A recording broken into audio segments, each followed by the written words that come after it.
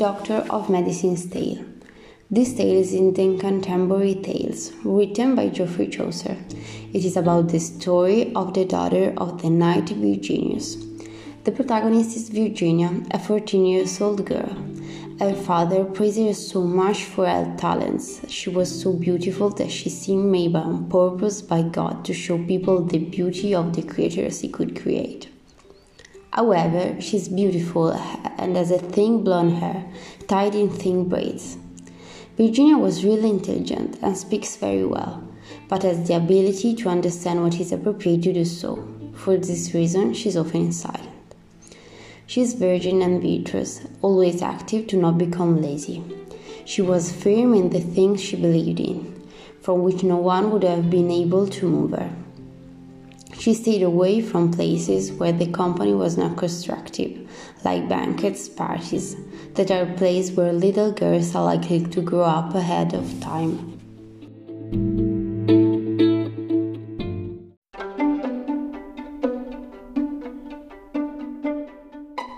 At this point, Chaucer, before continuing with the story, leaves room for a digression on the responsibilities of the governesses, mothers, and fathers.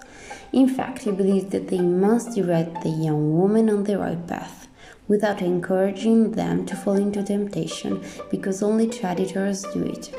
He invites parents to set a good example for their daughters and punish them if it is necessary.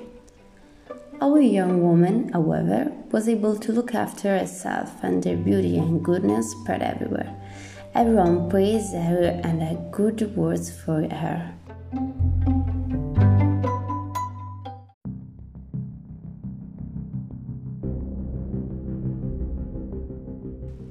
Until one day, while Virginia was going to the temple of the city, she was noticed by a judge, who looked at her and was dazzled.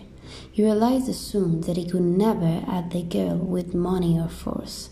So he came up with a plan. He called a thug of the city, paying him to sue the knight Virginius.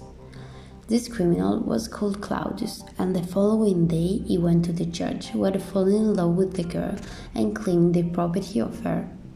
Claudius, in fact, argued that the young woman was his slave who had been stolen from him as a child by the knight Virginius. Of course, it was all fake, but he swore he had witnesses ready to testify.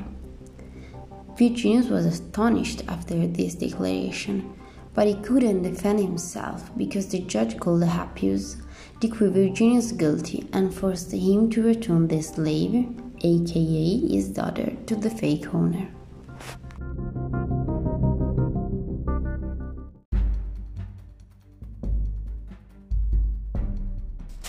So the nobleman, forced by Appius to hand over his daughter to him, returned home with a broken heart, but determined in his intent.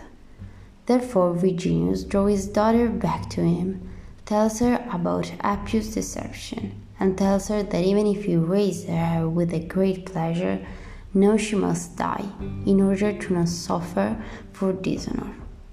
So the daughter, bursting into tears, and asked him if there was another solution, but the father answered no.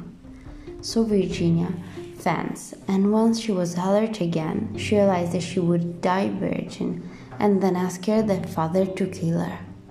The knight did so. He cut off her head and took it to the judge.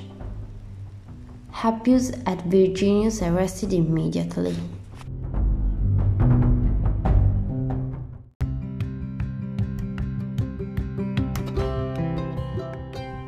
But in that moment, a horde of men came to save him, because they had begun to suspect the judge. Appius was imprisoned, and his accomplice Claudius, despite being sentenced to hanging, thanks to the mercy of Virginius, was only exiled.